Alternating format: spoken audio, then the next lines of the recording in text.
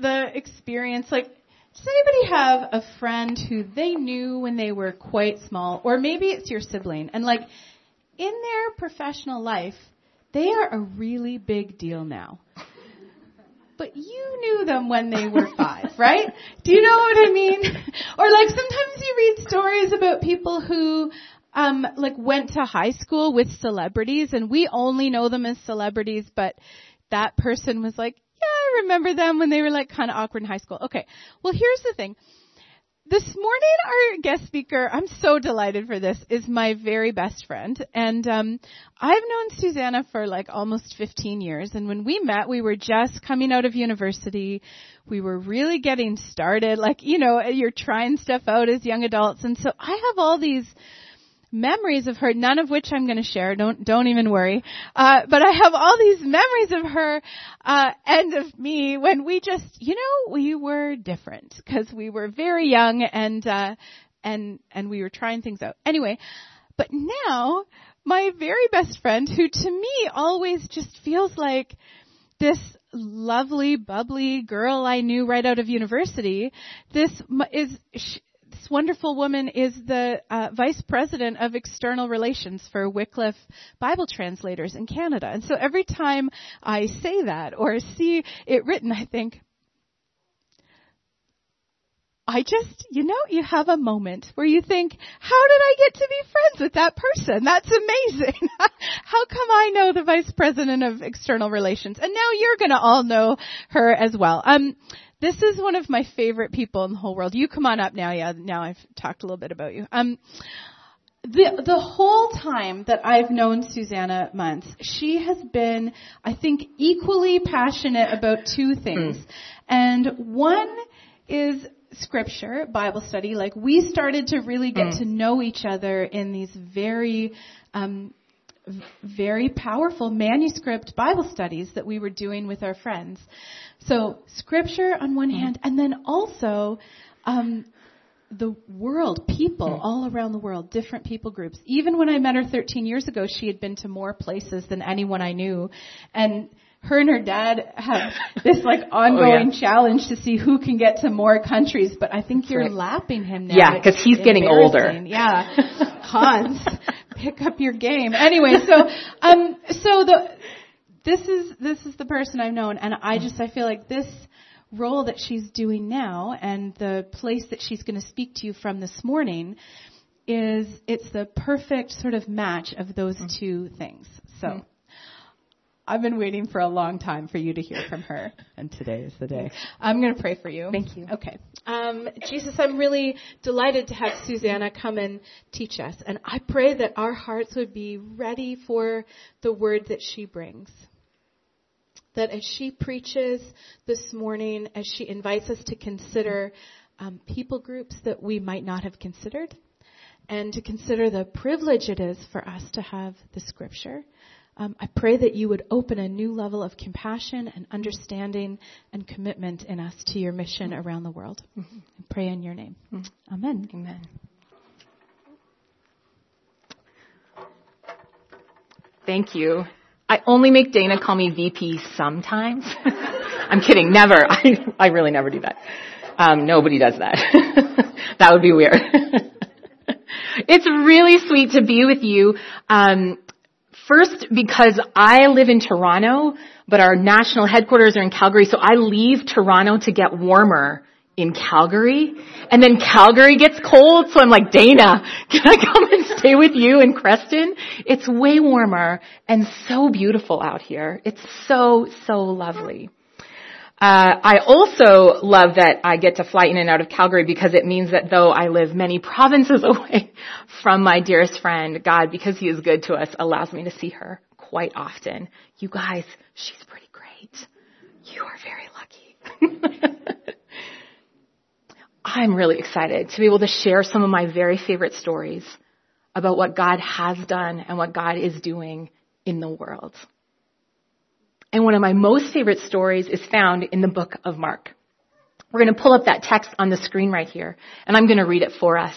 You might have phones, you might have a Bible in the form of a book with you. Feel free to open it. It's Mark chapter 5, verses 35 to 43.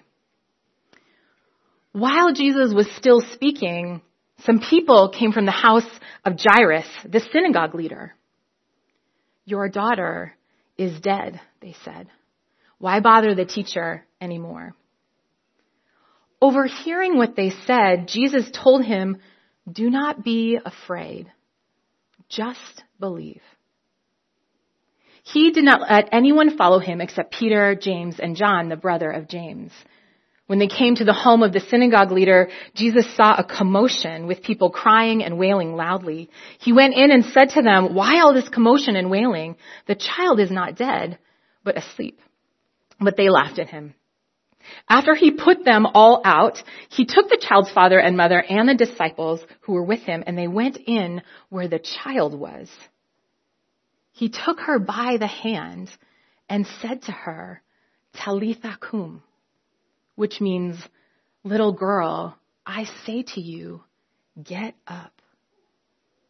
Immediately, the girl stood up and began to walk around. She was 12 years old. At this, they were completely astonished. He gave strict orders not to let anyone know about this and told them to give her something to eat. We know from verse 35 that Jairus has a position of power. It mentions that he is a leader in the synagogue. This gives him spiritual authority, status, so much street cred. He has all the position and the power in his community. He also is likely wealthy. He is very well known. He is deeply connected. But he has just come to Jesus desperate because his daughter is sick. And while they are on the way, Jesus has just stopped to speak to another woman who has approached him from within the crowd. And Jesus has stopped going to Jairus' house. And Jesus instead has been healing this woman as she tells the truth about herself and as she exercises this great faith. Jesus heals her body. He renews her dignity, and he restores her to her community. And yet, in the middle of this powerful moment, we find Jairus on the side. Even though he has all of the power here, suddenly he has heard the terrible news that now his daughter is dead, and this one sentence turns his whole world upside down. All of his power, all of his wealth, everything that put him at the center has now made a great reversal in his life. Now he knows what it feels like to be helpless, to be on the margins, to be peripheral to the sources of power and with limited access to the resources needed for thriving. In the hills of Peru live the Quechua people. They are descendants of the Inca. And the Inca have a rich heritage of sophisticated social structures, advanced architecture, and engineering as illustrated by Machu Picchu. There are buildings that were built in Peru that have not withstood earthquakes, that were designed by computers and the best and brightest minds. Machu Picchu still stands today. No modern technology was used to build this. This is the heritage of the Inca people. They held authority over all of their land, and they were a well-known people. But disease entered their community, and as the Spanish came and conquered their land, the Quechua people and their language was pushed to the margins. They became relegated to the hills of Peru, becoming subsistence farmers. The people that once built and lived in these majestic temples are now living on the hills of Peru in small homes, desperate to make sure that their crops that year are enough to feed their family. They struggle to retain land rights. They struggle to have political voice. And even as the Christian church is growing among the Quechua-speaking people in Peru, the only Bible they had was in Spanish, the language of their conquerors.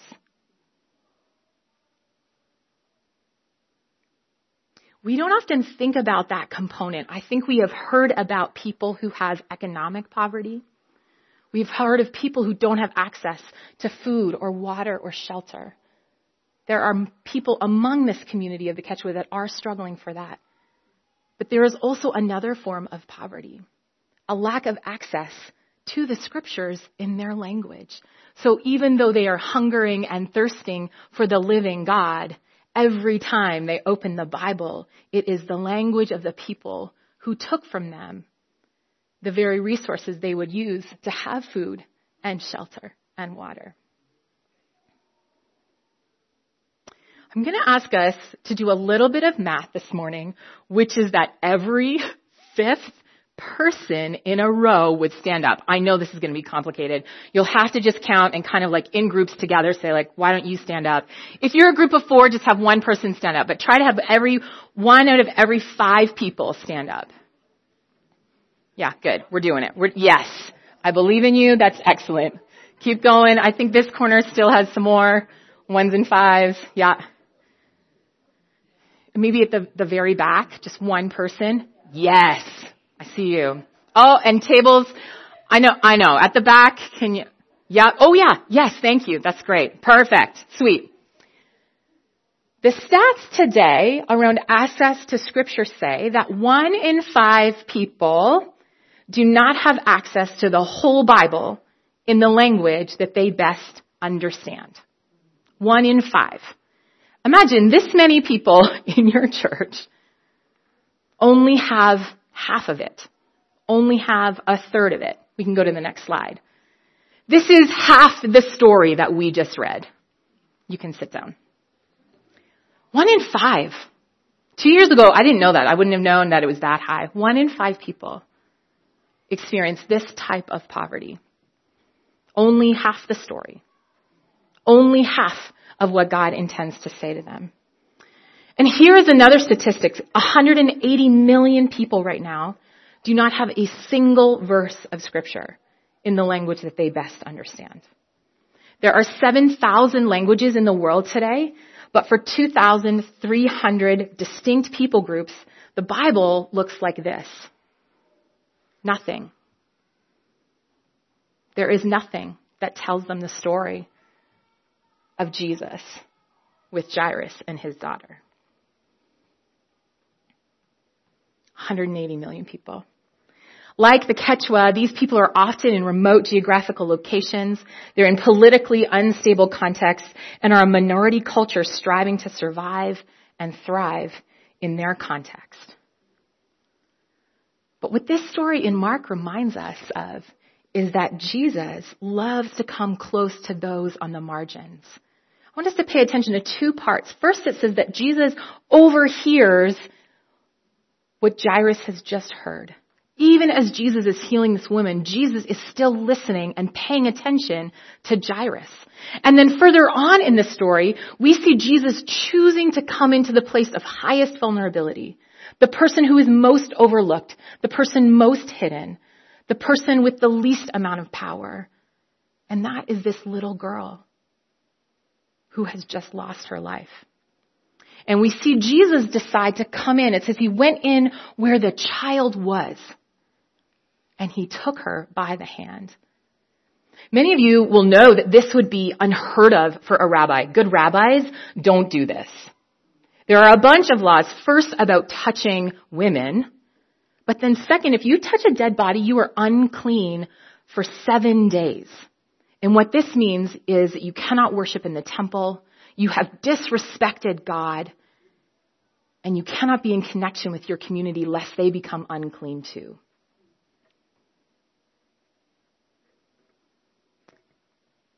But this is showing us something different about God. Jesus is showing us what God is like. That God, through Jesus, comes close to those on the margins. He draws near to the messy, vulnerable, isolated, and fearful parts of our lives. Jesus loves to come close to the people who are most overlooked, abandoned, or ignored. And when he comes close, he wants to speak to their reality. But we're getting ahead of the story. Let's go to the next slide. While Jesus was still speaking, some people came from the house to Jairus, the synagogue leader. "Your daughter is dead," they said. "Why bother the teacher anymore?" Overhearing what they said, Jesus told him, "Don't be afraid, just believe." As a father, I can imagine, I'm not a father, but I imagine that Jairus, as a father, that this is his deepest moment of fear. His daughter is sick, and there is nothing he could do to prevent her death. He has been powerless to change the situation. And as fear grips his heart, the gravest danger here is that he will do what his friends are suggesting and telling him to do, which is walk away. Why bother the teacher anymore? But Jesus has something to say about the internal reality of Jairus. Jesus is aware of what's going on and says, "Jairus, do not be afraid. Only believe." And Mark doesn't tell us what Jairus starts to think, but we do know that Jairus, instead of just walking away, walks with Jesus towards his house. And this is where they encounter the grieving crowd, a crowd that is wailing and causing commotion. And I want us to pay attention to this particular word because it would be easy to think that Jesus is kind of harsh. Of course they are wailing. Why wouldn't you grieve over the death of a little girl? Why shouldn't there be this kind of crying? But Mark is using some language that helps us understand that Jesus is seeing something else happening. This word commotion, if we look at the next slide, the way that it is used in the scriptures is that it is to make a noise or an uproar, to be turbulent, to disturb, and to throw into confusion. This is not simply a community coming alongside in grief. This is a community in danger of causing confusion, distraction, uproar, and pulling Jairus away from the voice and presence of Jesus. We don't know if that's what they intended. Grievers were often hired to come and grieve with the family. What we do know is that now Jesus is speaking to the external reality of Jairus. First, Jesus spoke to his fear, and now he is saying to the crowd around him, no. This crowd needs to be set outside. This crowd, this external reality needs to be put in its right place. The fear inside Jairus and the confusion and despair of the mourners outside the house were all saying the same thing. It's over. There's nothing anybody can do. This is reality and it cannot be changed. But at each moment, Jesus has something to say. Where there is fear, there can be faith. Despair and confusion should be silenced and sent away. And so the second thing that we see in this text is that Jesus' presence and voice redefines reality. In Peru, there were anthropologists who began to pay attention to the Quechua people. They were seeking ways to resource and empower the community, and as they studied the community, they began to notice a particular phenomena, which is that ages 11 and 12 and 13-year-old girls stopped going to school. And it had been happening for a really long time.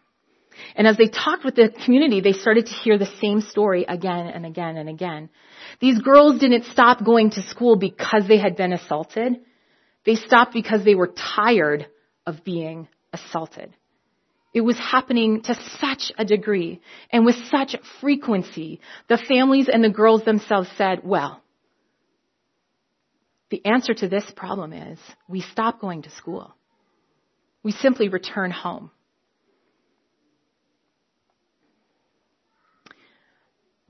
Freddie Quintanilla is a leader in the Quechua community. You can see him here with a bunch of school children. He's on the side. He estimates that as high as 90% of girls among the Quechua community have been assaulted by the age of 14. In response to this, the anthropologists began to ask themselves, what should we or could we do? They decided there was nothing they could do. It was just Quechua culture. And who were they to say that this should stop? It had been happening for so long. There was nothing to do but watch and grieve. But Freddie and his team, they had been starting to translate the Bible into Quechua. And as they became aware of this pattern of abuse, of girls at 11 and 12 and 13 stopping and going to school, as they began to pray and study, they knew that God had something to say about this. They decided that they would go from church to church and community to community, teaching them about what God had said in the Bible.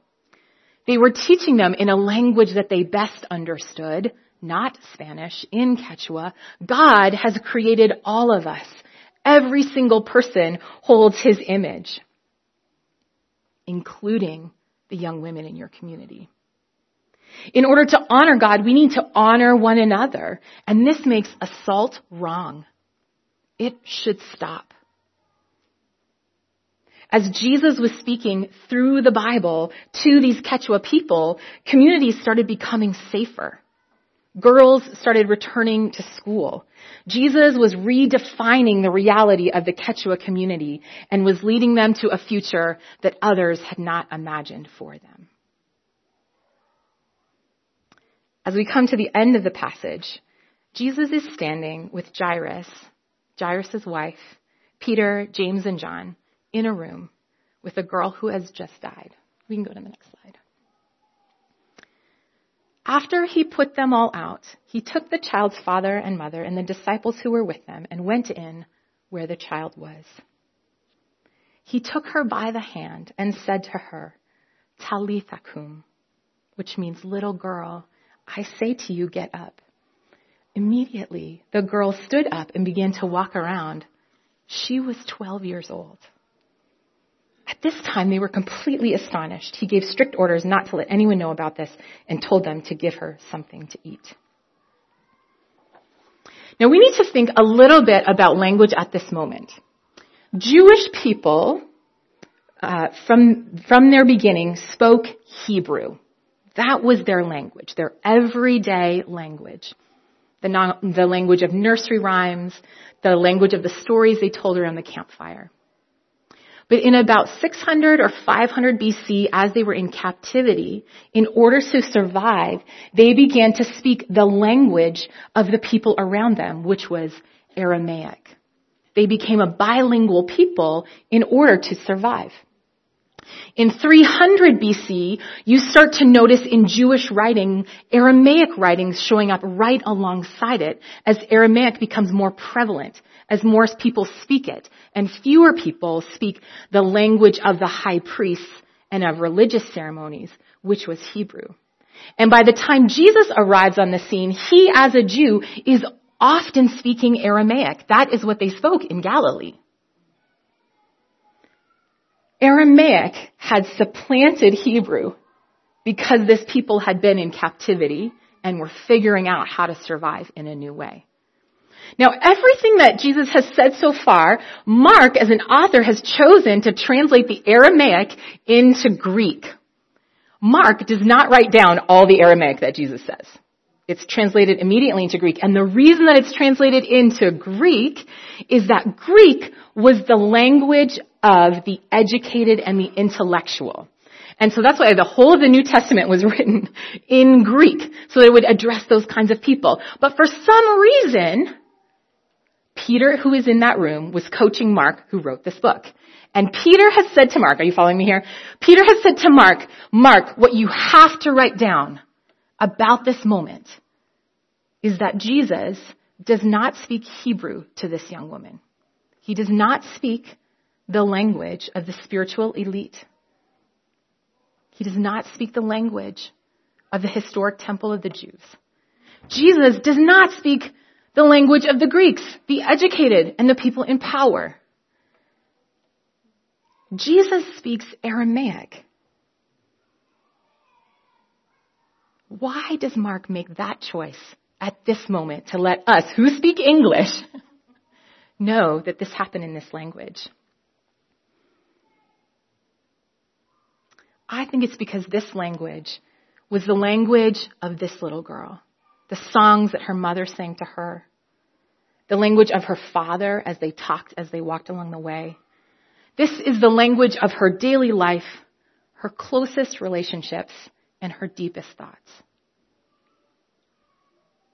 And it is Jesus' voice in her language that calls her back from the dead, that rises her up.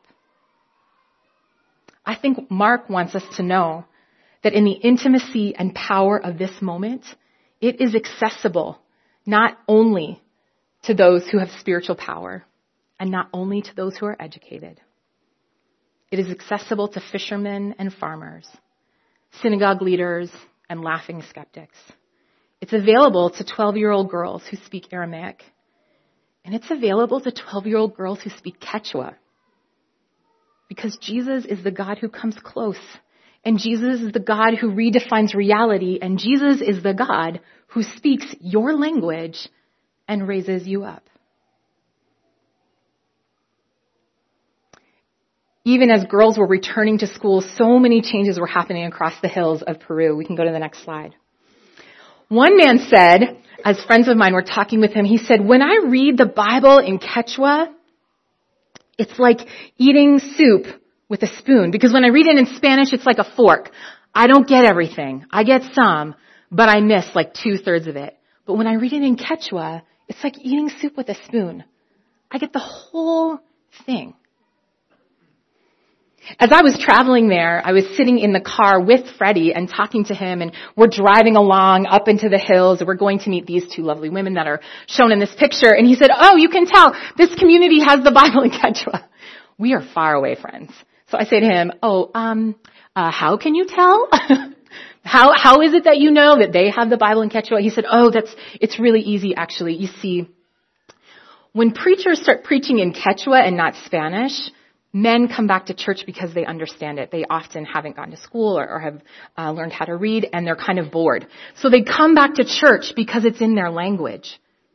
And then they start to hear about the power of the Holy Spirit to help them overcome things like addiction to alcohol and anger issues that they have about being an oppressed people. And as their lives begin to change, they start working their fields more consistently. There is more food on the table of their families, and the fields are literally greener because the scriptures have come to that people in their language. Friends, I know it sounds like I'm making that up. I literally was in the car as this man is describing it. The police in those communities know where the scriptures have come. They will say, this community is safer. This grass is greener.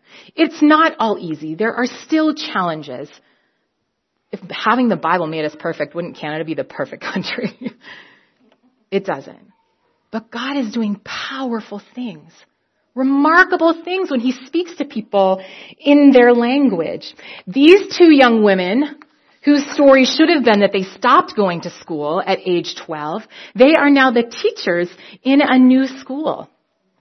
They are teaching others how to read and write in Quechua, the dignity of being a Quechua speaker in Peru, not just a Spanish speaker, saying that your future does not have to come if you are required to learn the language of the person that took your land. Your future can come when you speak your language.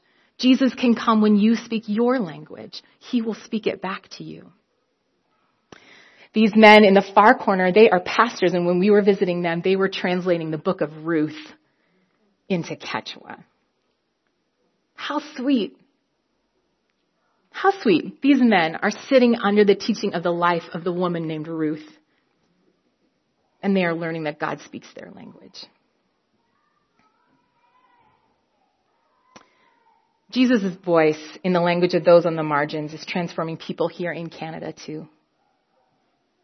Jesus was doing it for Jairus and his daughter. Jesus has been doing it for the Quechua people. And Jesus is now doing it in Canada. Despite what they have been told, Jesus actually speaks Cree.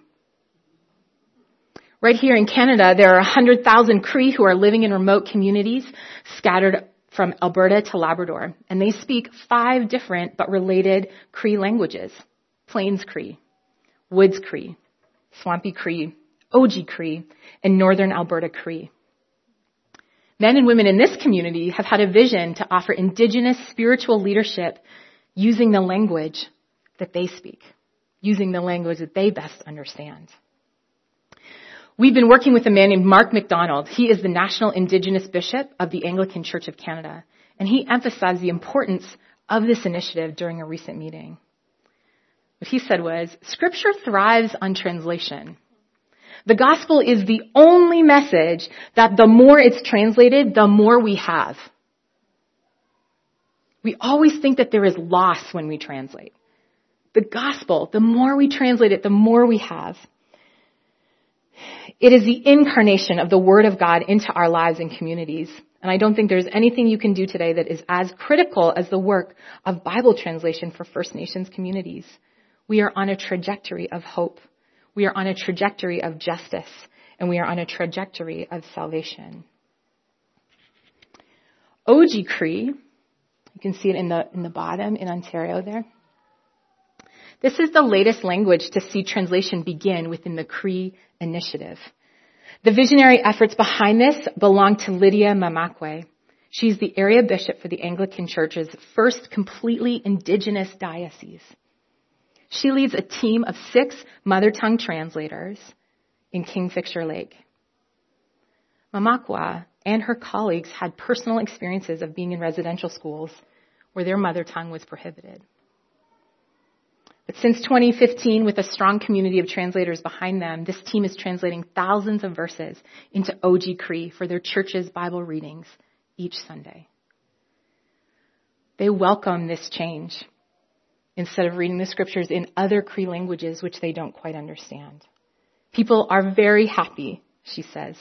People say it makes it so much clearer to understand what God is saying. It becomes real. Such a simple phrase. It becomes real. But that's what happens when Jesus comes close to those on the margins. It's what happens when Jesus redefines reality. And it's what happens when Jesus speaks your language. So, how does this connect with our lives today? How do we apply stories that happened almost 2,000 years ago? Stories that are happening among the Quechua in Peru. Stories that are happening among brothers and sisters within Canada. First, I want to just give us some space to remember that Jesus comes close. Like Jairus, we might know that we have affluence, power, wealth, but I think we can all identify with moments where we feel like we're on the margins.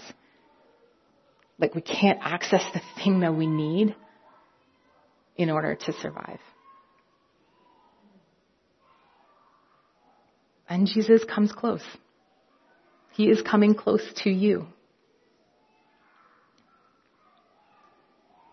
Secondly, I want you to reflect, what is defining your reality today, internally or externally? For Jairus, it is fear. For others of you, it might be grief, loss, joy.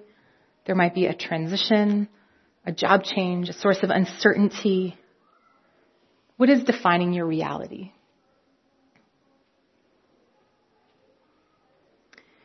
And how are you allowing Jesus to redefine your reality?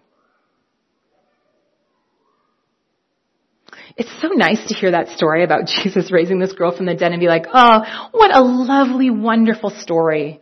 And then we go home and we worry as we clean the dishes and as we care for children. We worry as we think about, is my tax return going to be enough this year to cover what I needed? Will the land produce the crops that I need to sustain my business? Jesus wants to speak to that. He wants to redefine reality with you. And there's a couple of ways that can happen. First, through reading and interpreting the Bible together. The Bible actually was not written initially and intended initially to just be read alone. It was always meant for communities who would come around that story together and say, what does that mean? And why does he do this? And what does that mean for me? Take every opportunity to be around the scriptures together. And then talk to Jesus about your reality. I had a picture as I was driving here of people like you also like driving in your trucks. And like as you're driving, like try to figure out how to say to Jesus the most simple truth of your reality. Jesus, I'm stressed. Jesus, I'm worried about finances. I'm concerned about my kid. Whatever it is, figure out how to speak to Jesus in a way that makes most sense to you. And then try out this thing that might seem a little bit risky, but just say, Jesus, is there anything you want to say to me? And then just let it be quiet for a little bit. It can feel very weird, but that's why you're doing it in your truck. or as you're doing the dishes, or in your small group with other people. But Jesus wants to speak to you today. He has new and fresh things to say to you. He wants to reshape and redefine your reality through what he offers you. And he will speak, just like we heard that he did this morning. And finally, invite others to help you hear from Jesus. It can seem tricky. It can seem out of reach. It can seem abstract. It can seem impossible. It just seems not intellectually sound. There's all kinds of ways in which we might sort of pull back from that kind of opportunity. But I would encourage you, take that risk. Like Jairus, just take the risk and stick with Jesus and see what he might say. You have stories in your own community of Jesus speaking and redefining reality, and there is more that he wants to do. Finally, there are 2,300 people groups still waiting for any verses in their heart language. If you want to, feel free to approach me afterwards. You can sign up to receive prayer resources and more stories about what God is doing. We can talk about how you could engage with that. And then is there someone in your life who needs to know that God speaks their language? Are you meant to be a Jairus to someone else? Help Jesus get to them and not come to condemn them, not come to manage their behavior, but to come and speak their language and invite them to be raised up. Ask Jesus the best way to do that. Honestly, for some, it will be giving them a Bible. I worry that you might think that I would just say, just give everyone Bibles. We actually need to ask, what would speak to them the most?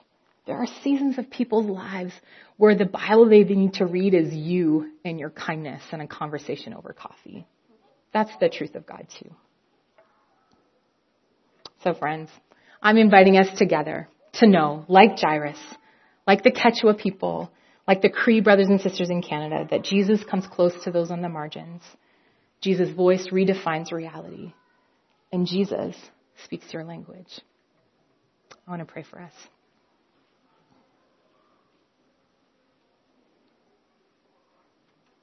Jesus, you do incredible things.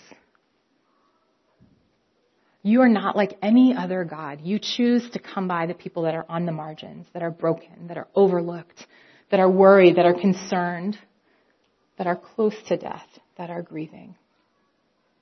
I pray that today, for the places in our lives and in our communities where we're experiencing that, we would also experience you coming close. I pray, secondly, that this community would grow in their capacity to hear your voice as you redefine reality. Would you shake us loose from fear?